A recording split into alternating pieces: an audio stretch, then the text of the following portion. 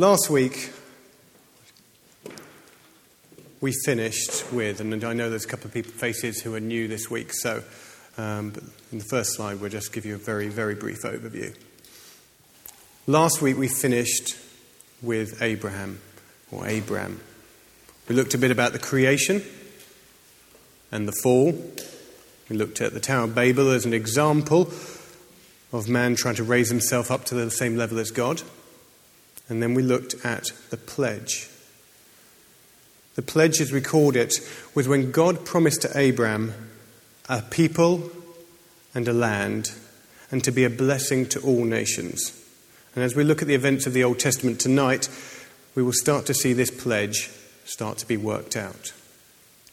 But first, let's start with the change of name that Abram went through, as we will start to refer to him as Abraham.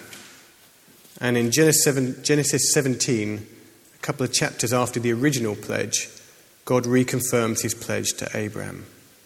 And Anne, I think, is going to read this reading to us.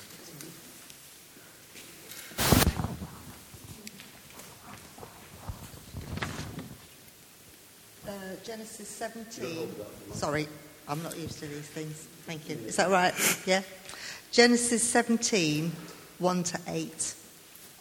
When Abram was 99 years old, the Lord appeared to him and said, I am God Almighty. Walk before me and be blameless. I will confirm my covenant between me and you and will greatly increase your numbers. Abram fell down, face down, and God said to him, As for me, this is my covenant with you. You will be the father of many nations. No longer will you be called Abram, your name will be Abraham. For I have made you a father of many nations. I will make you very fruitful. I will make nations of you, and kings will come from you. I will establish my covenant as an everlasting covenant between me and you and your descendants after you, for the generations to come, to be your God and the God of your descendants after you. The whole land of Canaan, where you are now an alien, I will give as an everlasting possession to you and your descendants after you, and I will be their God. Thank you very much. We're going to have the second reading in just a moment, but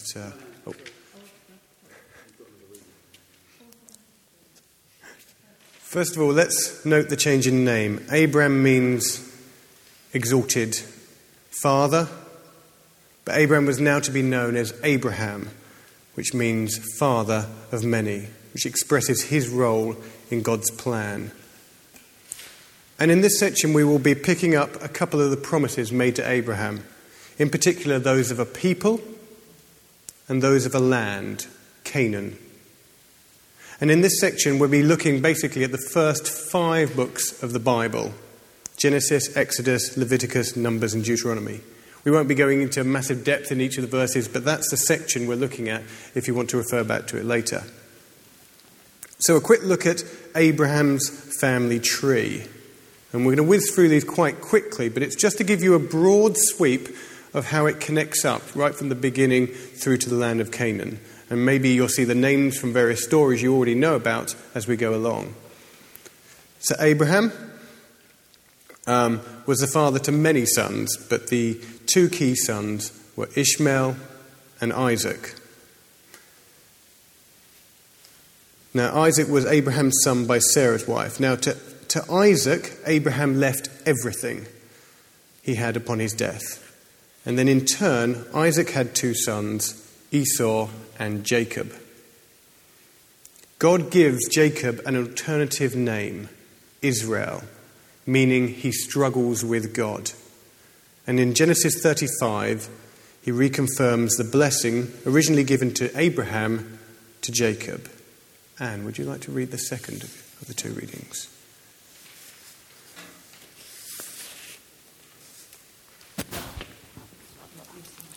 Absolutely fine. This is now Genesis 35, 9 till 12.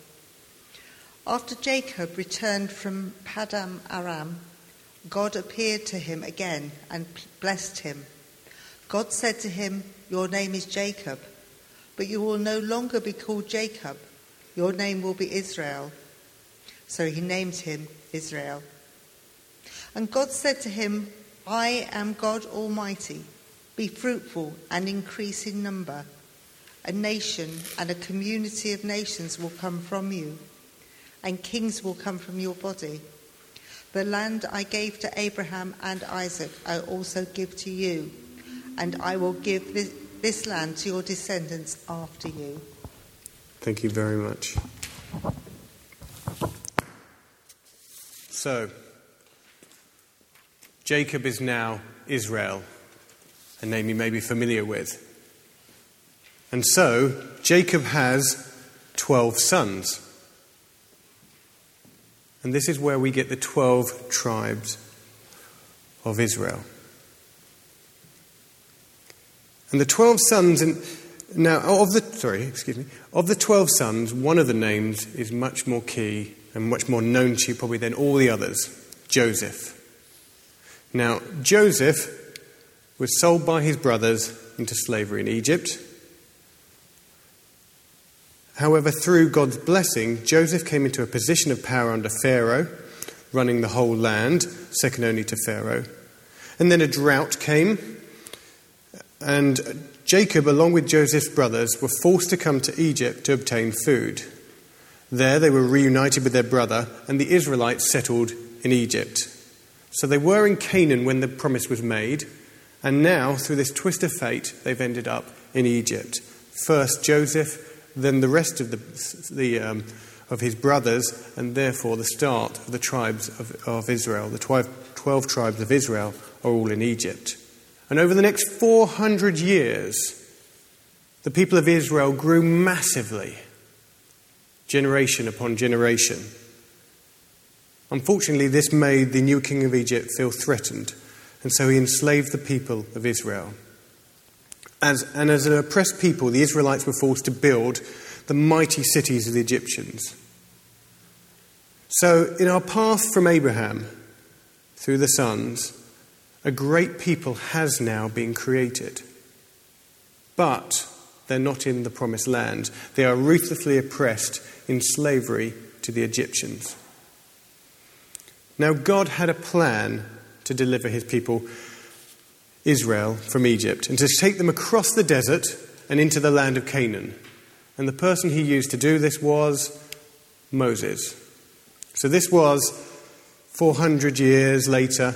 The generations had gone on, and so we come to Moses, a direct descendant. He was of the tribe of Levi, Levi being one of the sons of Jacob.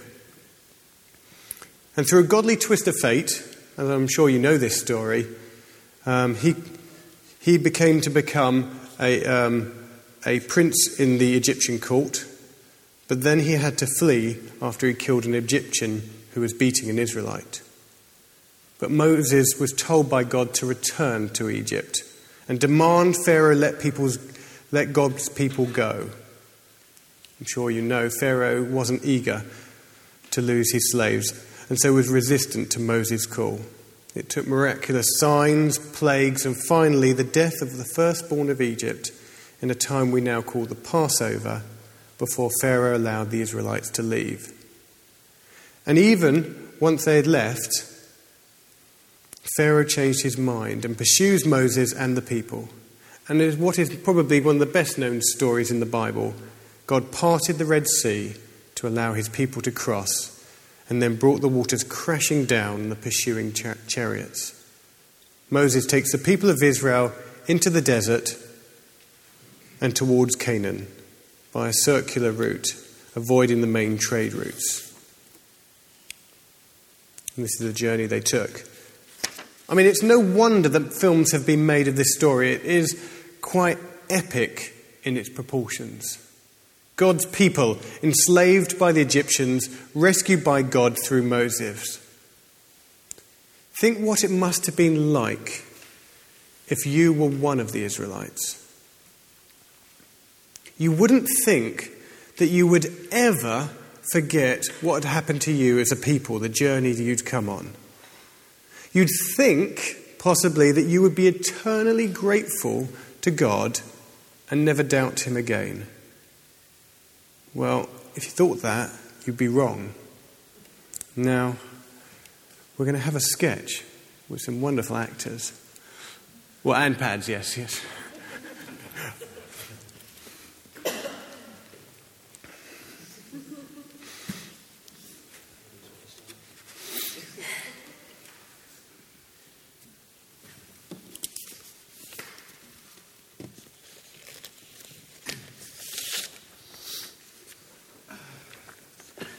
What should we do today? I don't know, I'm bored. I'm fed up. I don't know, what are we going to do? Mum, we're bored. We're bored. Boys, don't be so rude. I told you we'd go to the theme park today. Now get in the car. Oh, the theme park. Oh, wow. Oh, is it Alton Towers, Mum? Colton's Park. Get your seatbelts on.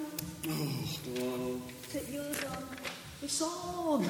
Clip it in. All right. Mummy's on my side. Pads, leave him alone.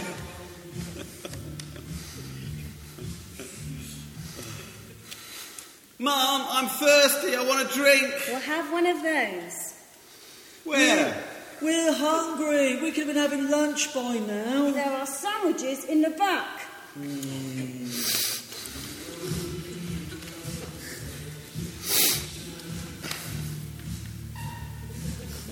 we nearly there yet? Nearly. Mum, I'm thirsty again. Pads, you are not having 2 drinks on a long car journey. I'm not having an accident like Yeah, before. you went yourself.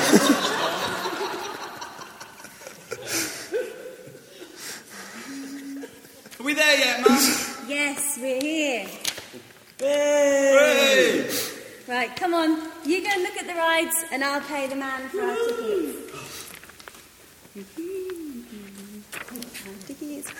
We're not going in there. Oh, I'm not going on that. It looks scary. Are you joking? That's all scary. You complained when you were at home you had nothing to do. I've we- driven all the way out here and now you don't want to go on the rides? What's this for? I want to go home. I want to go home. We're going to Grandma's. We're going to Grandma's. Oh, no, not Grandma's. Having any sweets. Get in the back.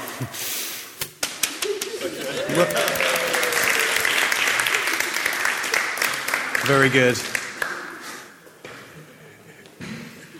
In the sketch, we saw the children rescued from their drudgery and on the way to their promised land, the theme park. And you would have thought they would have been grateful and behaved themselves on the way. But rather, they complained and they grumbled. And in the same way, the people of Israel grumbled too. Some of the same kind of lines you'd expect from children. So the people grumbled against Moses, saying, "What are we going to drink?" Another one in Exodus. In the desert, the whole community grumbled against Moses and Aaron. The Israelites said to them, "Oh, if only we died by the Lord's hand in Egypt. There we sat around pots of meat and ate all the food we wanted. But you've brought us out into the desert to starve this entire assembly to death." Another in Exodus. But the people were thirsty for water there, and they grumbled against Moses. They said, "Why did you bring us out of Egypt to make us and our children and our livestock die of thirst?" And then finally, when they reached Canaan, they'd even reached the promised land, Moses sent out spies. But the spies reported back that the people of Canaan were too many and too large to be conquered. And so again the Israelites grumbled. "If only we had died in Egypt or in this desert. Why is the Lord bringing us to this land only to let us fall by the sword? Our wives and children will be taken as plunder. Wouldn't it be better for us to go back to Egypt?" And they said to each other, "We should choose a leader and go back to Egypt." The people pushed God too far. They had refused to trust him, even though he was the same God who had rescued them from the mighty Egypt. So God made a judgment that the people of Israel would not enter the promised land until all the men of that generation that had refused to enter Canaan had died, including Moses. The only exceptions were Joshua and Caleb, who were two of the spies who had trusted God. And after 40 years of wandering in the desert, Joshua was finally able to lead the people of Israel into the land promised to them. Now, I think one of the reasons the sketch seems to fit so well with the story is that the story of the Israelites is one I think we can identify with. If we think about the life of God's people in the Old Testament and the lives of God's people today, Christians, some comparisons can be made. Like the Israelites, we have been delivered by God from slavery. In their case, it was slavery in Egypt. In our case, slavery from sin. Secondly, like the Israelites, we are a people who are on a journey. We're in an in-between time. In their case, the promised land was Canaan. And in our case, we long for the day, or waiting for the day, when the return of Christ and the establishment of the everlasting kingdom. Then, just like the Israelites, we are called to be in obedience to God. But that leads us to perhaps the most confronting comparison we could make. I think we, like the Israelites, sometimes fail to trust God when times are difficult or even just unknown. How often do we doubt God? Do we sometimes grumble against him? Sometimes this isn't always with our words. Often we simply choose to stop following God's way and instead follow our own way. We want to find our new leader. Rebellion can be defined as the refusal to accept some authority. When we fail to trust God completely and his authority as king, we put ourselves in a position of rebellion. So, in our story tonight, the people of Israel have reached Canaan at the end of 40 years of wandering in the desert, with Joshua ready to take the people of Israel into the promised land. But actually, we're going to go back a step, because some of you may have noticed we skipped over a rather crucial part of the Bible story. That is the giving of the law, and in particular, the Ten Commandments. 3 months after Moses had led the people out of Egypt, they came to the mountain of Sinai, which is unsurprisingly in the desert of Sinai. It's right down in the bottom tip there. Here Moses went up to the mountain and God spoke to him. Andrea, would you be able to read the first of our 2 readings?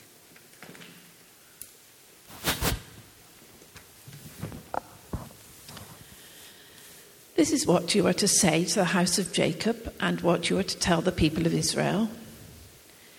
You yourselves have seen what I did to Egypt and how I carried you on eagle's wings and brought you to myself. Now, if you obey me fully and keep my covenant, then out of all nations you will be my treasured possession. Although the whole earth is mine, you will be for me a kingdom of priests and a holy nation. That's Exodus 19, verses 3 to 6. Thank you. Despite their position when they're in the desert lands, God reconfirms to them yet again that they are to be his people. God reminds the people of their deliverance and explains how they will remain his holy nation if they remain obedient to him. And then God gives Moses the 10 Commandments to give to the people. Here they are. And as we look at these laws, it's probably good to think back to last week. Last week we talked about our attitudes to rulers and authorities and how we can often have a negative opinion of them. This may be how you feel when you look at these laws. They may confirm to you your opinions of a God who tells you what to do, and maybe more to the point, what not to do.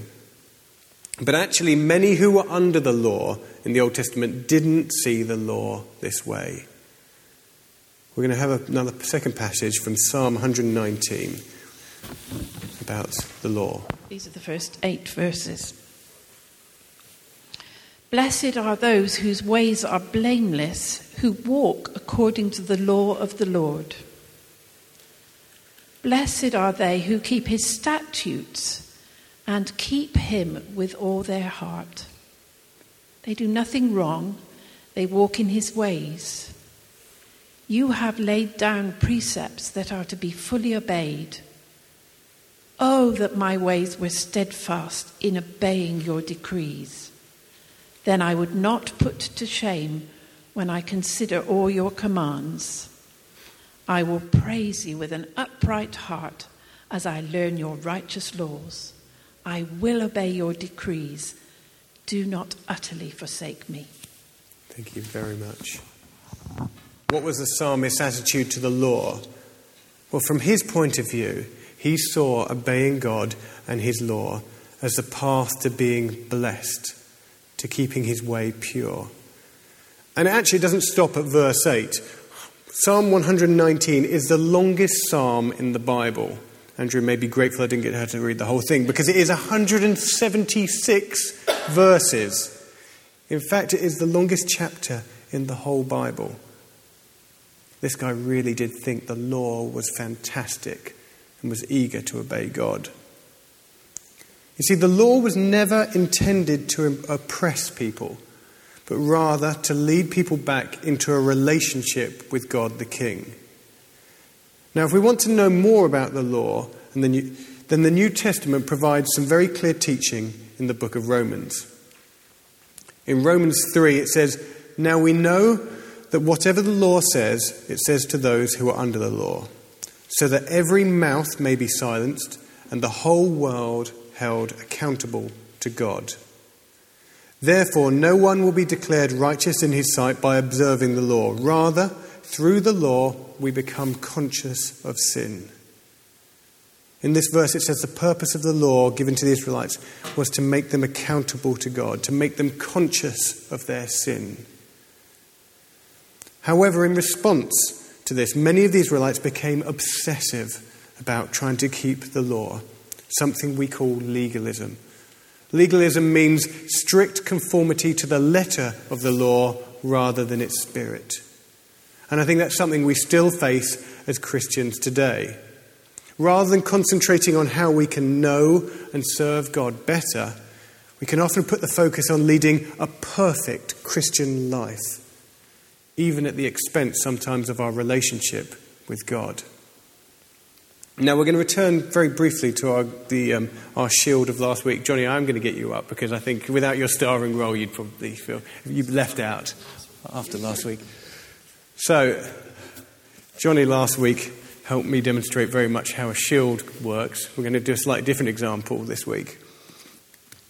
Only that there are 3 ways we can use a shield.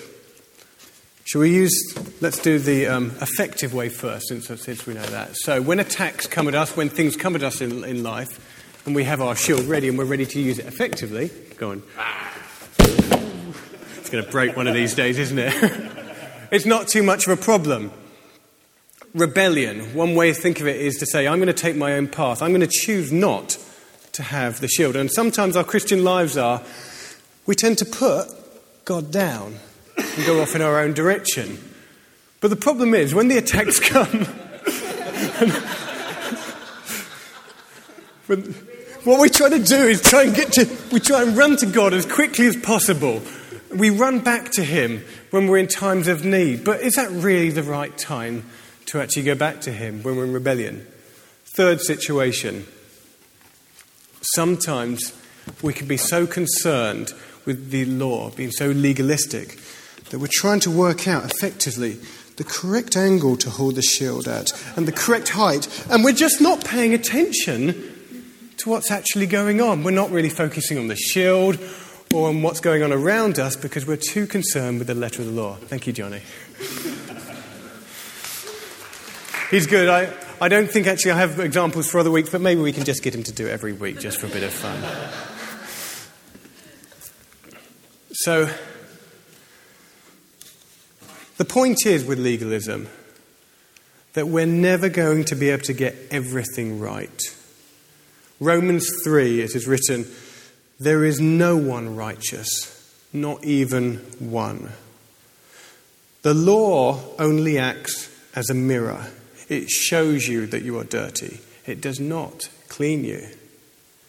The Bible has a word for the clean state that man needs to be in a right relationship with God. Righteousness.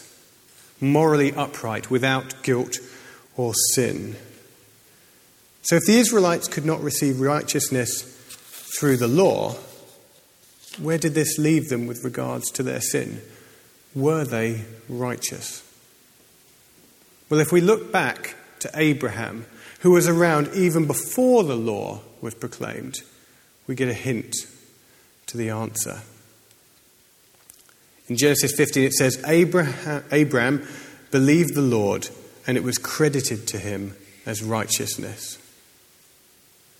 So is this verse really saying that Abraham was cleansed of his sins, was made righteous, just for believing what God said? The answer is yes, but actually we're still missing a crucial piece of the puzzle. And if we go back to Romans, it can fill in that last piece. In Romans 3, it says, "Now a righteousness from God, apart from the law, has been made known, to which the law and the prophets testified." It looked forward to. This righteousness comes from God. This righteousness from God comes through faith in Jesus Christ to all who believe. There is no difference, for all have sinned and fall short of the glory of God, and are justified freely by his grace through the redemption that came by Christ Jesus. God presented him as a sacrifice of atonement through faith in his blood. He did this to demonstrate his justice. He did this to demonstrate his justice. There we go. Because in his forbearance he had left the sins committed beforehand unpunished. He did it to demonstrate his justice at the present time, so as to be just and the one who justifies those who have faith in Jesus. See, this passage tells us that God actually left the sins committed before Jesus died unpunished. And that when Jesus died, he died not only for our sins, but also for the sins of those in the Old Testament who had faith, even though they didn't know about Jesus specifically. People in the Old Testament, like Abraham, lived their life in the service of God in the expectation that God would fully redeem them to reconcile his people to him. So it was their faith, plus Jesus' death, even in expectation, that leads to their righteousness. It didn't remove the consequences of their sin, but it did allow them to remain in relationship with God. So how does this apply to us today? First, we learn that the Old Testament characters are more like us than we may have imagined. They rebelled like us, but those who lived by faith in God had righteousness credited to them. And therefore, we can look at the examples of these men and women of faith as examples of how we should live in service to God. And a great place to find a list of them, a great starting place, Hebrews 11, fantastic place to see a list of those who lived by faith. Secondly, the law points or testifies to a restored relationship with God. So even if much of the law no longer applies to us as those who follow Jesus, it can still give us real insight into the principles of what it means to serve God and be in relationship with him. And finally, as we said before, the example of the Israelites provides a warning about legalism, a warning that actions alone do not lead to righteousness or a right relationship with God. If we think about the way we serve God, we think about it as God and the perfect way as a centre point on a line. On one point is rebellion, a refusal to trust and to follow God's word. On the other end of the scale is legalism, a trust in God's law rather than God himself. If we're trusting in something other than God, though, actually, legalism can also be seen as rebellion. It's still a movement away from God. Even if one looks a good deal more holy than the other, neither of them is the right direction. And so both directions can be seen as a form of rebellion. So the final question for this week, for you to think about, is, are there ways in which you are currently rebelling against God? So we're going to go into discussion time now. We've got questions as we have last week. So.